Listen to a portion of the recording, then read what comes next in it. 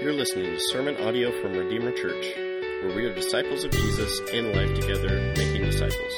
To check out our other media or to find out more information about our church, visit redeemersgf.com. So this morning we're going to continue on in our Passion series. Easter is around the corner, and so we are making headway towards that time. So we're going to be in the book of Matthew, chapter 26. Verses 1 through 16, and I'm titling this message today, "To Die is Gain." So I have a sweet friend here at Redeemer who is old enough to be my father, and he has said several times to me during this pandemic, if he catches the virus, it'll just be a ticket home for him. And his wife hasn't really appreciated that much, but he says it with a smile on his face all the time. So what I say that, and I share that with you, what would cause someone to say such a silly thing, right? What would cause someone to say something like that? What is on the other side of eternity that seems to be more appealing than the right here and the right now? What would draw someone into saying that? If there was no such thing as sin or brokenness, then there would be no need to really long for anything else, right? We would be home. But since the world has fallen, since it's broken, there's this longing and this desire for the broken things to be fixed and to go somewhere where the things are fixed. And so I put it that way because God is in the business of restoring his entire creation. If you haven't noticed, the world is broken. It's fallen. We're seeing it all around us. God is looking to restore things. He's not looking to just obliterate everything and start all over.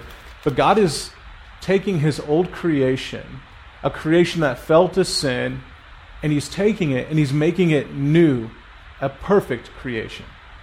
And so in order for that to happen, Jesus would have to be put to death, and he would have to be put to death so that he could defeat or overcome death on its own turf. And by overcoming death, he is then able to, by the power of God, then make all things new in creation. And so you see, the hope of my friend, and I would say, and I hope is the hope for all of you, is not that when we die, we just leave one realm to go to another, but that Jesus will take that old, broken, dead body of ours and powerfully bring it back to perfect, glorious life. And when he brings it to life, we'll be able to then enjoy God in all his beauty and enjoy his creation for all eternity. I think that's really kind of the bigger hope. And so here's the hope of leaving this falling world behind. That there is a day when death will be put to death. There is a day where we will have no more tears. There will be no more pain. There will be no more suffering. No more anxiety. All of those will be put to death forever. And as weird as that may sound, that is good news.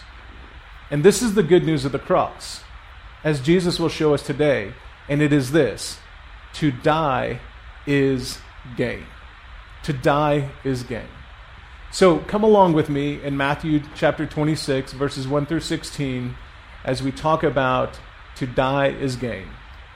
Verse 1, when Jesus had finished all these sayings, just real quick, the last thing he just got done talking about was really the story of how on Judgment Day, God will separate his people into sheep and goats, really those who are his people and those who are not his people.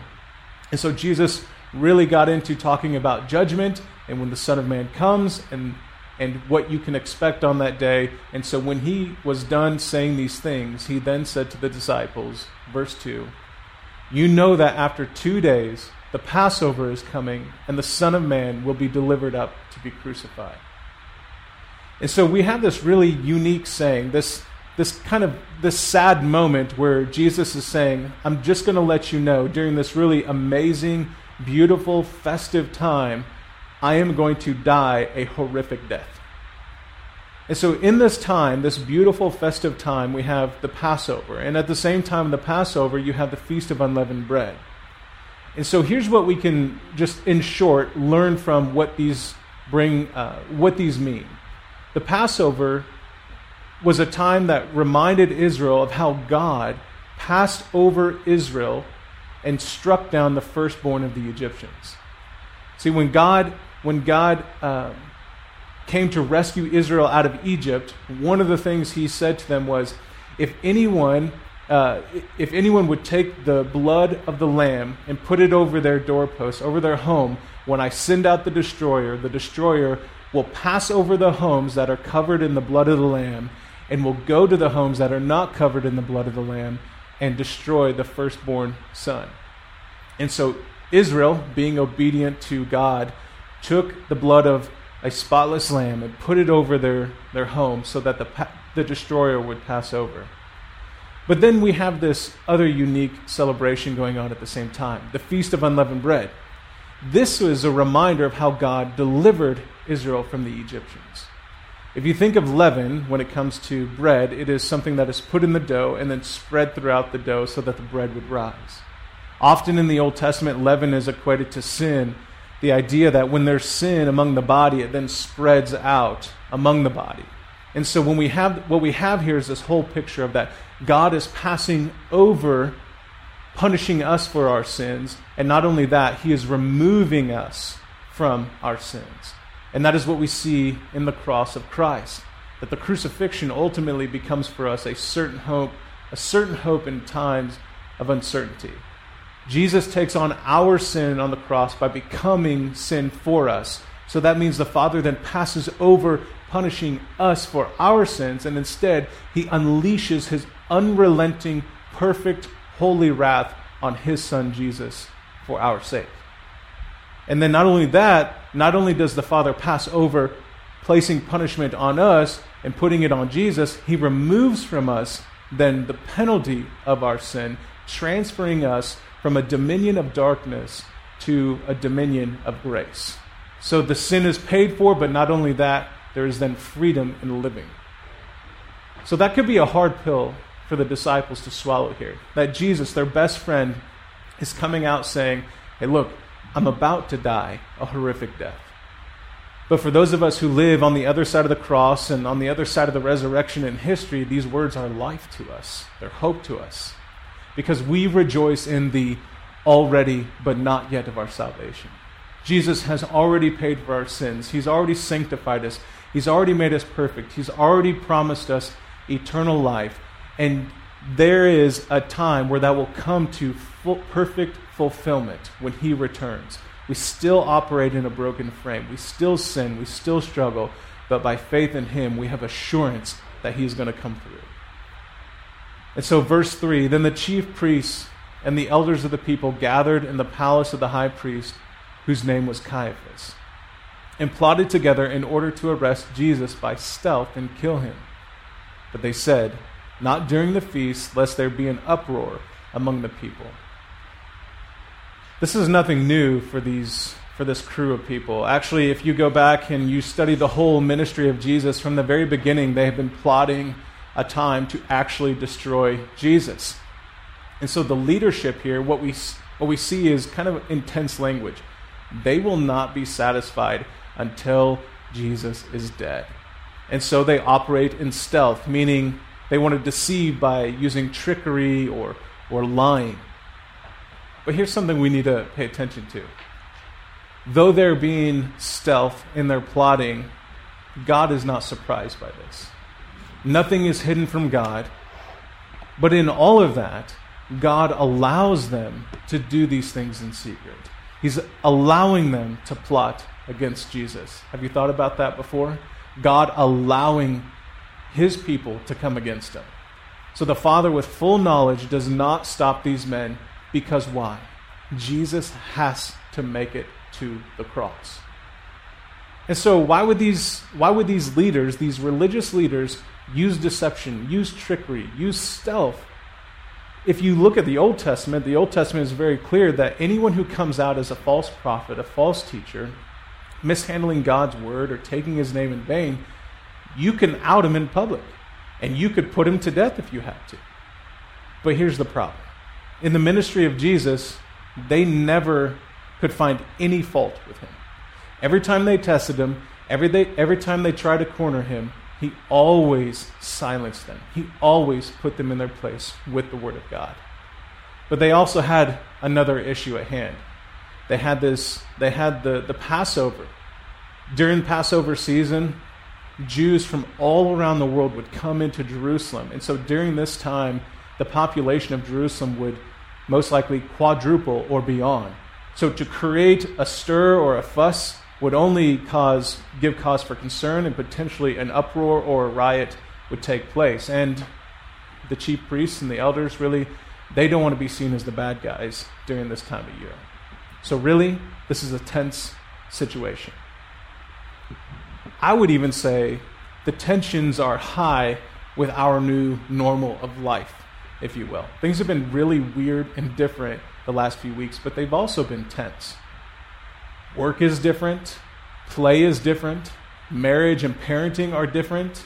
Interactions with our friends are different. Just everything is different. And so with this change, there comes a heightened tension in our speech, in our interactions, in our thoughts, and everything. There's even tension in how we are thinking about how we're going to make ends meet. The enemy is at work to bring us down. He is stealthy, he is slick, he is seizing the opportunity for us to be angry with one another, to be angry at God for not abruptly ending this pandemic. So what I would say to you, church, is this. Pay attention to your hearts. Pay attention to your hearts during this time. I wouldn't say trust your heart. Do not trust your heart. But turn to the one who is trustworthy. Turn to God. Turn to His Word. Hear God's heart through His Word in this time. Because if you don't, you'll start to find yourself like the religious leaders of Jerusalem, at odds with God and ultimately at odds with His people. And the religious leaders chose to believe their twisted hearts over believing God's Word, which is why they came after Jesus. And in doing so, they found themselves at odds with God instead of being at peace with Him. So your words, your attitude, your thoughts, your behaviors, church, are they influenced by God's Word? Or are they influenced by your fears and life circumstances? So be aware. And as Paul reminds us in the book of Ephesians, and Pastor Doug reminded us last week in our Q&A on Wednesday, we are to stand firm on God's Word. And so here's Jesus and the disciples, verse 6. They went to Bethany, which is just a couple miles outside Jerusalem, and they went into the house of Simon the leper. Verse 7, a woman came up to him with an alabaster flask of very expensive ointment, and she poured it on his head as he reclined at table. So here's Jesus, the last week of his life, and he comes into this home at Bethany, and he comes into the home of Simon the leper. We're not 100% sure who this guy is. What we know is he's clearly a friend of Jesus. But think about this. Jesus could have gone to anybody's house he wanted to. He could have gone anywhere. But where does he go? He goes to the house of a leper. Leprosy is a contagious skin disease. If you look at Leviticus chapters 13 and 14, you can see extensively how God instructs Israel to treat leprosy. Bottom line, lepers were outsiders. They could not live inside the camp of Israel. They had to be quarantined outside the camp. And though they were outside the camp, the priests' duties, they would actually go in and check in on the lepers and see how they were doing, if they were healing up, and they would determine a time where if they were considered clean again, then they could come back into the camp of Israel. And what else we learn is that anyone or anything that touches a leper becomes unclean. So here we have this man, by society's standards, who is completely unclean. It's not like he could help it. He caught leprosy. It was a part of who he was. It was a disease that he had. He couldn't get rid of it. But now, by societal standards, he was unclean. And so here's Jesus reclining at the table, eating dinner with this man next to a leper. Jesus was the guest in this man's house. This man invited Jesus in, was being hospitable towards Jesus, and Jesus accepted the invitation to come in. So some of us right now, because of what's going on around us, we might be thinking, man, is Jesus a fool? Is he a fool for sitting down with a contagious leper? I mean, what if he catches the disease? Or what if he spreads it to someone else? Jesus is sitting among a man who is deemed an outsider, who is filthy, who is unclean. In the Old Testament, if the priest or a lamb touched a leper, they would not be fit for worship. They would not be fit for sacrifice. And yet here is the picture of Jesus, the perfect, spotless lamb, the great high priest, the one who would atone for our sins and the one who would bring us to the Father. He has the ability to be around this leper and remain this perfect lamb and priest to atone for our sins. So the gospel is about Jesus not changing the skin condition or changing diseases, but taking our leprous hearts and making them clean. The irony of the story is that those who are religiously or outwardly pure and clean, that is the elders and the chief priests, they are the ones who are in the most need of cleansing. And Simon, who is outwardly a leper, seems to have a pure and clean heart that is after the Lord. And so Simon really appears to be the sheep from what Jesus spoke about in the previous chapter, in chapter 25, verse 35.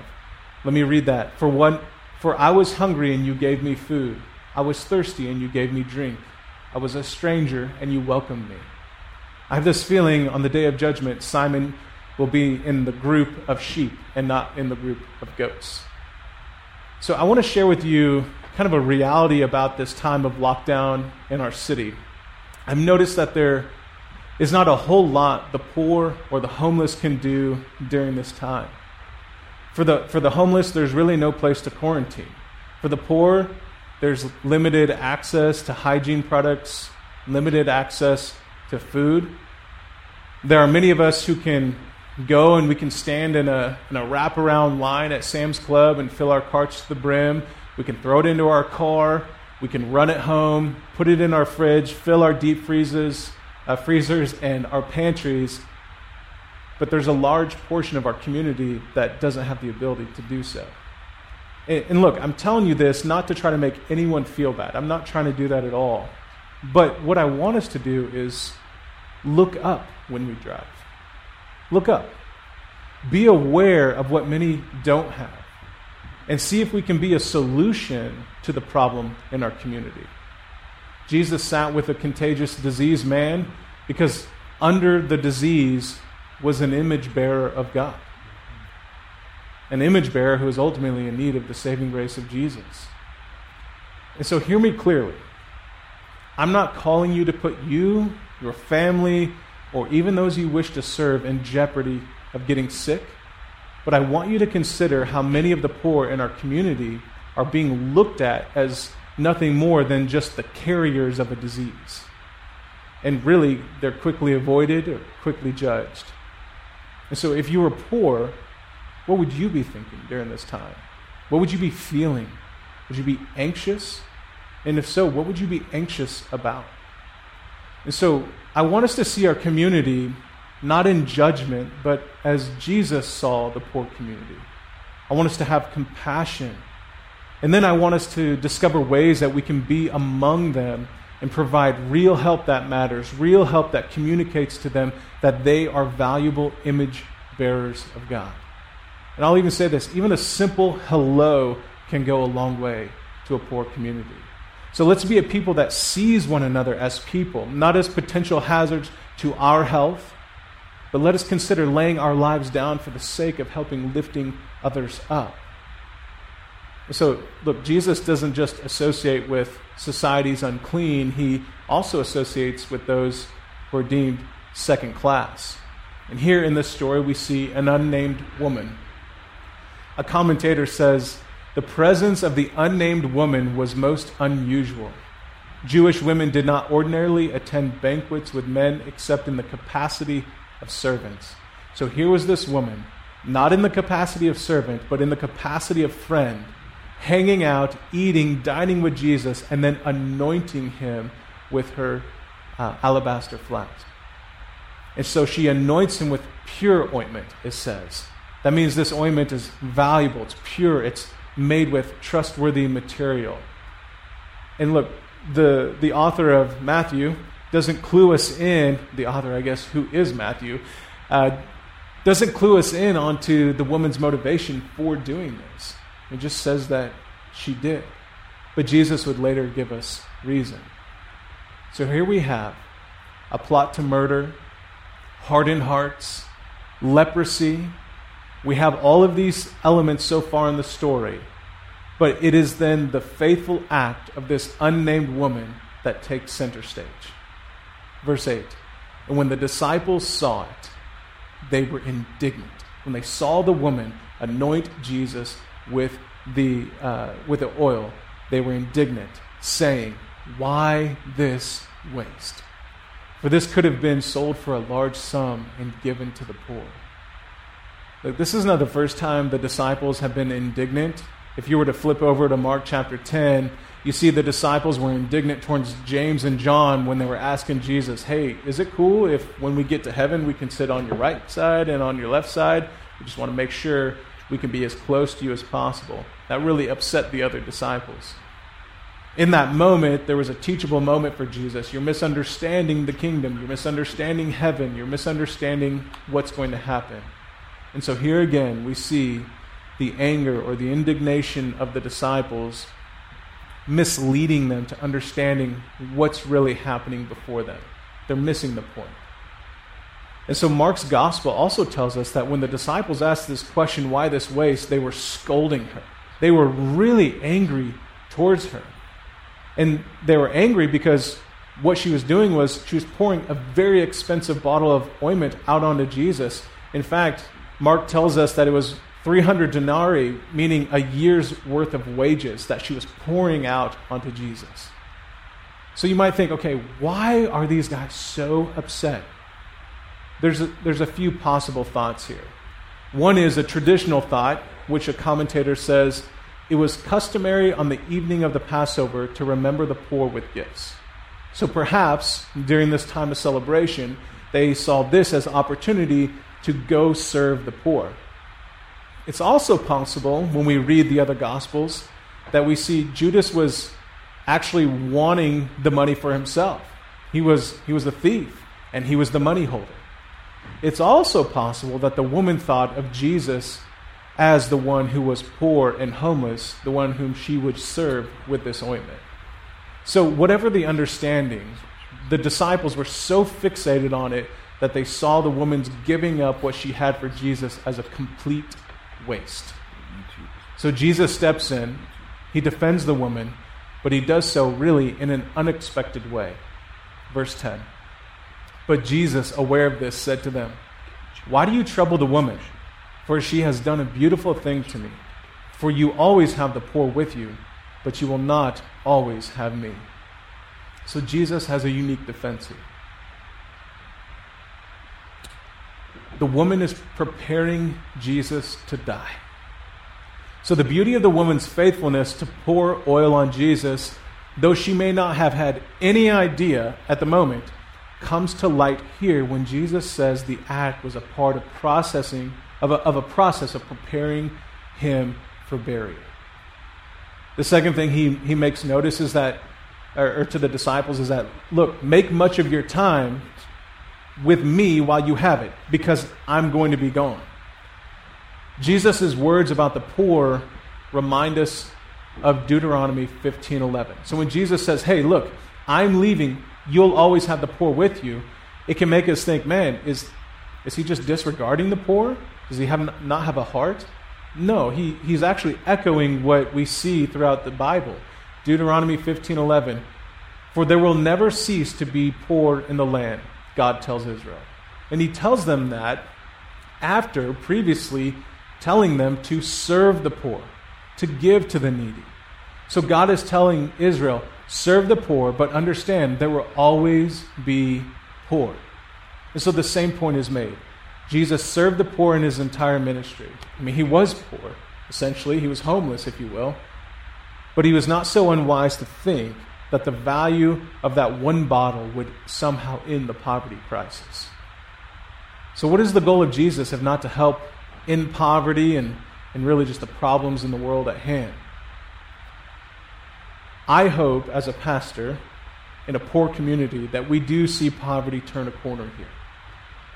But I think wisdom of God's word should really drive us here.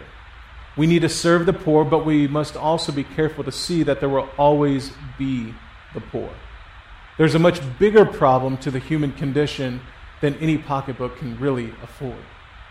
As humans, we tend to look to ourselves to solve the world's problems instead of asking more obvious questions like, why is there always poverty? Asking a question like that helps kind of start a train of thought that would eventually lead us to more pressing questions like, why is the world so broken? And when we get to that question, we start to get to the root problem. And when we get to a root problem, then we start to find a root solution. And so we have to be careful in our community, in our culture, in our climate, not to turn into social superheroes and really run ourselves into the ground, into the dirt, and just burn out. We need to be quick to look to the one who provides a real, eternal solution to the problems of the world. Sin is an ever-present problem. Poverty is an ever-present problem. A fallen and broken world by sin is what makes poverty an ever-generational problem. So you want to cure poverty, then cure the brokenness of the world. And this is why Jesus tells his disciples, you will not always have me. Because the beauty of the woman's act of anointing is preparing the disciples and us all to behold Jesus' work to overcome the brokenness of the world by overcoming death. Verse 12, in pouring this ointment on my body, she has done it to prepare me for burial. Truly, I say to you, wherever this gospel is proclaimed in the whole world, what she has done will also be told in memory of her. Notice what Jesus says. Where the gospel is proclaimed, this will be told of her. The gospel is not separate from Jesus' death. It's not. To speak the gospel is to also speak of Jesus preparing to die for the sins of the world. To avoid the death of Jesus is really to avoid part of the gospel. You cannot have victory over sin. You cannot have victory over death, victory over Satan, if Jesus does not first die. And then how does Jesus overcome death? By dying a real death like all of us, and then by the power of God coming back to life in a perfectly glorified body. And by Jesus coming back to life, death loses. All things against God are rendered powerless. And so this woman's act of anointing Jesus tells us a story, a bigger story, a story she didn't even realize it was telling. It is this: the Messiah is here. The Messiah is going to follow through on his plan to save sinners. The Messiah is going to die. The Messiah wants all eyes on him. So let me ask you, what are you offering the world during this time? We all want to be a part of the solution, don't we? We all want to be a big help. We want to contribute. We want to serve. We want to be a helping hand. But we all come to a point where what we have to offer is really not going to amount to much. And most of what we have to offer has an expiration date. And honestly, many of us just have to stay away. So we're all limited in our money, we're limited in our time, our energy, our resources, our social distancing. And even if we could all just give 100% of our year's wages away for the sake of the city, it wouldn't be enough to handle all the anxiety, the pain of loss, the worry, the movement of a virus, the ongoing problem of domestic violence, drug abuse, child abuse, murder, sickness, death. Like Jesus, we have to be real with the limitations of human intervention and get honest with what matters most, what will actually change things. Are we caught up in other matters, or are we all eyes on him? It seems like the Lord has allowed this virus to happen, in one sense, to put all of our attention to him. You cannot control the virus. You cannot control the amount of food you have access to. You cannot control your employer to pay you. You cannot control the tension in the air. You cannot control your kids to stop asking you questions all day long. Parents, I know you feel that every day. Bottom line is, you and I, we cannot control our lives right now. We can't control it. And so I'm afraid it's taken this sort of virus for that reality to come home and to hit us hard. I think it'll take months for our society to get back to normal, and even then, many may never even get back to normal again. So where are you looking for answers? To whom are you going to for help? But then ask yourself, where are your neighbors looking for answers? And to whom are your neighbors going for help? This may be one of the only times in your life where your Facebook status is your social status in real life. You have a captive audience with dozens, hundreds, maybe thousands scrolling past your name in their feed. So what is it that you're going to give them? What are you going to feed them? Because this may be the only time in your life you actually have any influence by what you say online. So I would say steward the opportunity well and point them to give their attention to the Savior. You know, if you recall at the beginning of this passage, we saw how the leaders began to work stealthily to kill Jesus. And while they were plotting and planning in secret, Jesus was sitting with the leper, and the woman was anointing him with oil. And while they were plotting, trying to figure things out, Jesus told his disciples that he was preparing to die. And it would not be until Judas Iscariot shows up to the leaders that they finally come up with a real plan to kill Jesus. And so here's the point. Jesus had this plan figured out long before these leaders had a chance to even talk about it. Jesus has been preparing for this moment since before the foundation of the world. He was ready to lay down his life and die. And so it's remarkable to me that Jesus would willingly plan to come to earth to die for our sins before creation even existed. Jesus is no victim here. He is a lamb laying his life down for his sheep. And that is good news. 14. Then one of the 12, whose name was Judas Iscariot, went to the chief priests and said, "What will you give me if I deliver him over to you?" And they paid him 30 pieces of silver. And from that moment, he sought an opportunity to betray him. So what we can ascertain from the Gospels is that Judas was both a thief and he was influenced by Satan. The Bible speaks of Satan as tempting us with things that entice our flesh. Judas was a thief. Satan enticed Judas by tempting him with opportunity for more money. The craving of his flesh was so strong that he loved money more than he loved Jesus. And as difficult as that is to see, while Judas willingly chose to betray Jesus, it was exactly what God would allow to happen so that Jesus could be put to death. This is a real trying time in our culture these last several weeks. People are becoming more desperate and they're willing to do just about anything. And honestly, my street alone was so full of problems in the last 2 days, it could have been a couple episodes worth of live PD. So we have to be careful in this season. Tensions are high, and we don't get what we want. We panic, and we turn to our enticements. We become entitled. It's possible Judas wanted the opportunity to take the money made off the ointment for himself. It's possible. Speculation. And so let's say that was his prerogative. When he saw Jesus rob him of that opportunity, he then found another opportunity to make money, even if it cost him giving up a close friend. So look, church, our sinful nature has a tendency to do weird things like that. So think about this season. We look at problems and we might say, "Hey, God, why did you rob me of that opportunity? I had job security, I had a consistent paycheck, I had good health. You are taking from me what I think is good." And if we're not careful, we can look at God's work around us and call it robbery. And then out of spite, we throw God under the bus so we can try to get ahead. When stuff doesn't go our way, we tend to look at God and say, "God, you're a fool for allowing this virus to happen. You're a fool for taking something away from me that I wanted. God, you are mean. You are not a just God at all." We then take matters into our own hands. We become our own God. And with the help of our good old buddy, the tempter, we feed the enticement of our flesh. God, if you're not going to give me what I want, then I will find another way on my terms. So what we need to understand is this. God's ways are not our ways.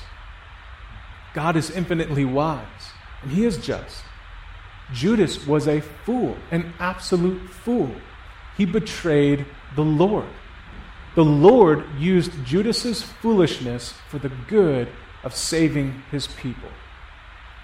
So who are you today? Are you the faithful woman, or are you the foolish betraying Judas? The woman gave up everything for the sake of Jesus, whereas Judas was willing to give up Jesus for the sake of everything. And in the end, the woman became spiritually rich, and Judas became spiritually broke. So I would call you to lay your fears, anxieties down, and put your hope in Jesus. You will have all that you need by putting faith in him alone. Well, what about my physical needs? Well, the scripture tells us that the Father promises his children that he will feed them, that he will clothe them. It may not be done in the way that we like or the way that we want, but he does it nonetheless. So do not fear. The Father will take care of you. Trust in him. Don't put your hope in the world. Do not put your hope in the job that you may or may not have. Do not put your hope in whether or not you may catch this virus. If you do, you will be full of anxiety, full of worry, uncertainty. And I'll say this. Jesus wasn't uncertain as he approached his death. Today's story is not about an anxious, scared, tired, overwhelmed, concerned Jesus who is second-guessing everything in life. Today's story is about a calm, confident, and yet courageous Jesus who found certainty in a gospel that included his own death. And he did it with joy. And so as you go about your week, I would ask that you put these profound and comforting truths at the forefront of your mind. That the Father has passed over your sins and he has placed them on Jesus. That Jesus has willingly bore the punishment for your sins on the cross. And that Jesus died, and when he died, he took our sins with him to the grave. And when Jesus rose from the grave, he brought us to life with him. So by faith, we have been buried with Christ in his death. And in his resurrection, we have been raised to life with him. And just like my good friend who's not afraid to die, we too are to be grounded in this certainty. To live as Christ, to die as gain.